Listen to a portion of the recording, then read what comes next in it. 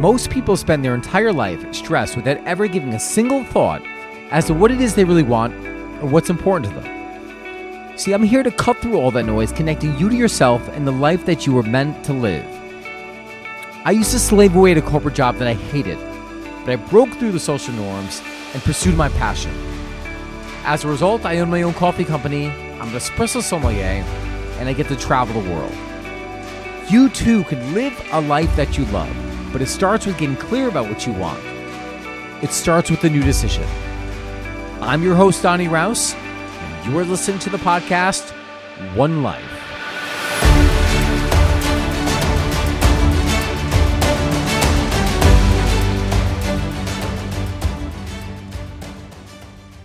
The next thing.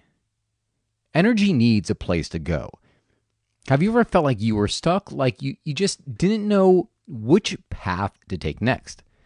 Sometimes the problem could be that you have multiple paths, that you're involved in so many endeavors that you're not sure which one to move forward in. In instances like this, I would say follow your passion. See where you're being guided. And this is a lot easier said than done at times. And I'm going to share just an experience of my own life and how I'm dealing with this, as well as what I am doing to get out of it. In my life, you may have heard me comment quite frequently about my coffee company and not being really sure what that next step forward is. I brew and bottle something called Cold Roman, which is an amazing espresso beverage. But the entire journey of Cold Roman was one that I never really anticipated or planned, in the sense that I like doing certain things like aspirational, and I love the making of the coffee. But that aspect of it was never something that I was like, oh, I can't wait to take a brand, grow it, and put it in grocery stores. That it just wasn't ever part of my intention. And as a result, I find myself on this new path, right? This path where I have to now decide, like, where am I going to put my focus? Where am I going to put my energy? Maybe you are on that same path where you're like, you know what? I've been doing this for so long, and I'm not really sure that this is where I want to go. I don't know if I want to go in that direction.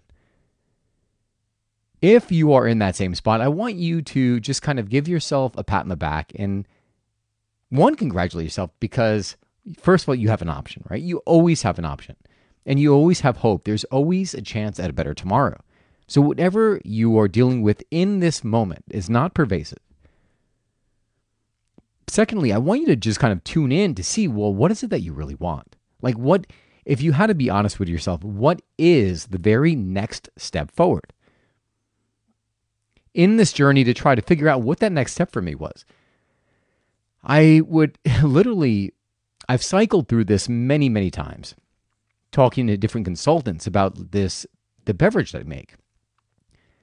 And in the past, I was always afraid of sharing my recipe, even with NDAs. I'm like, oh, well, who's to say they're not going to speak to someone and share my secrets? And then all of a sudden, someone's going to have the same drink as me, and it's because I didn't act on it, right? So there was a lot of fear guiding my decisions.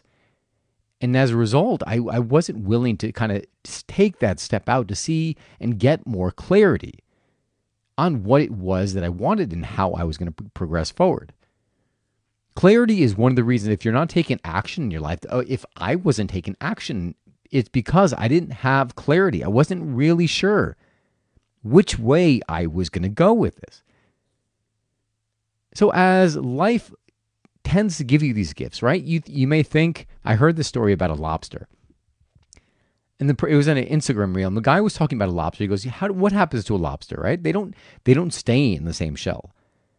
When the lobster is small, it goes under a rock, seeks protective covering, and then it will shed its shell and grow a new shell until it gets under pressure again, until it becomes too big for that shell and it starts to feel the pressure.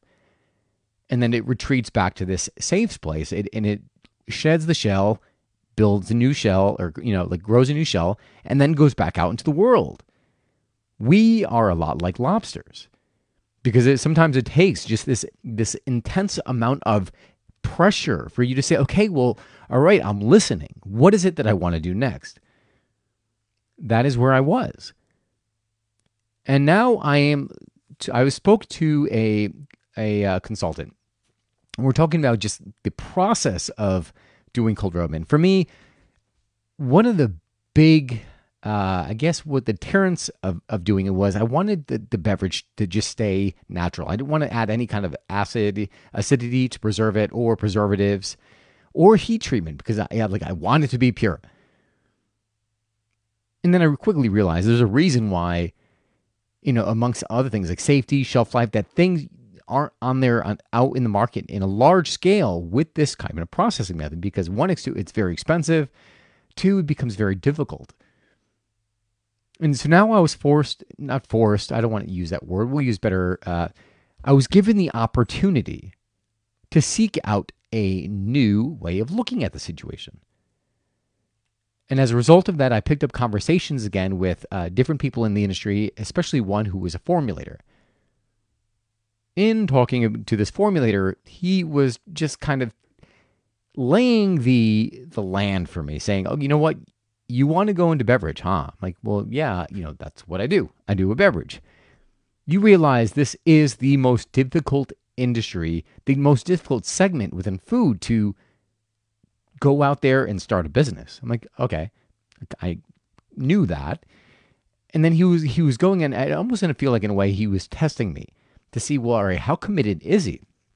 And one of the things he had said was about the MOQs, minimum order quantities, being extremely high, like something around like 30,000 gallons, which means I would have to sell, or I would have to create about 750,000 bottles of cold Roman.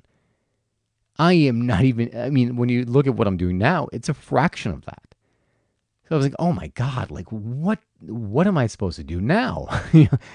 the where the potential, where I have to go, where I am, are two very different places.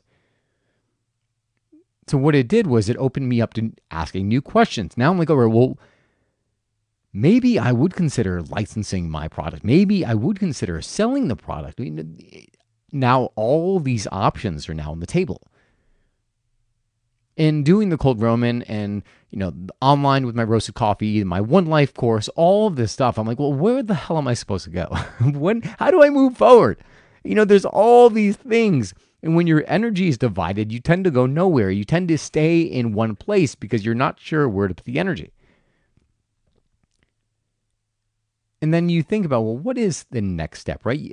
On some level, you have a gut instinct as to what the next step is. You don't have to know what the next 5 steps are. You only have to know what that next step is, because as you take the next step will appear. So the next step I know is to have in further conversations with this formulator. And maybe just having the formulation, maybe it'll make my life easier at this moment in terms of production. But 2, maybe it'll now then give me a way of approaching different people. Like, I don't know if 30,000 gallons, that seems like quite a bit. I'm sure maybe he was speaking metaphorically. But nevertheless, it's going to give me more clear. By taking that next step, I get more clarity. And as a result of more clarity, then I can make a decision based on what to do next, because now I'm clear about what the path forward would look like. And I can say, okay, well, is this what I want? Yes or no? If not, move on to something else. Why do I tell you this? Why do I tell you this? I tell you this because a lot of the time you get stuck in life and you don't know which way to move forward, right? You're afraid. You're afraid if you do something that maybe it's going to be irreversible, right? Maybe, oh, well, if I do this, what happens if it doesn't go right? Oh, then I'll be ruined. And I want to give you the message and say that you're never ruined. Nothing is final. As long as you are alive, there's always another chance. So looking at where it is you are, I want you to just kind of feel into your body, right? If you had to take a next step, if you had to trust yourself that all you needed to know is that very next step, what would your gut tell you? Write it down on a piece of paper. And chances are, if you're listening to this, as I'm asking this, I'm willing to bet $1 million that the answer probably popped in your mind, whether or not you want to realize it or not, or acknowledge it, I should say. What is that next thing? And you may be looking at the next thing, and it may scare you, right? Because maybe in my example that I gave, like my next step is a conversation. My next step is sharing my recipe with this formulator. And while I do believe that the formulator is going to be in complete integrity, right? There is some fear that like, well, maybe they just casually in a conversation, they may share my recipe or my ingredients with other people, right? Then, oh God, then all of a sudden now someone else is going to have it. But I do believe that they are going to be and will hold themselves in integrity. So there's not much risk there. So the next step is just me having a conversation, but maybe it's something bigger for you. But I want you to lean in. If your gut is telling you that it is the right decision, the next step is the right step you should be taking, then that's all you need. It's easy to be afraid of what other people may think, fear that we may be alone because people may get upset with us in us making a decision that is in accord with our lives. One of the things that I had read recently that I thought helped in instances like this was about thinking of the possibility and what is out there. And understanding, well, let me backstep. I'll give you a couple examples. The first is, let's start. Anytime something new comes onto your plate, say no. And you're like, well, all right, well, what do you mean say no? Why would I say no if an opportunity comes into my lap? Why would I say no to it? Let me finish. So you say no, and then try to talk yourself into making it a yes. What you will quickly realize are the hard no's and the hard yeses. Because when there's something that you don't really want to do, all of a sudden you're like, you'll catch yourself. You'll be like, well, right, it's a no. All right, well, why do I want to do this? You're like, oh, well, I should. I don't want this person to be upset. And you start realizing very quickly in your language why you are moving in certain directions. So let's get clarity about what it is that we want and where we are moving and what is not serving us. And the next one is just imagining something greater. Right? Imagining what it would be like, what the possibilities would be like, what you would regret by not taking this positive action for your life. There are two types of regret. There is the regret of not taking something positive, meaning one of the things for me is if I don't live outside of Stamford, Connecticut, if I don't live some other places in the world, that's a big regret for me. Right? Because oh man, it's like heavy thinking about it.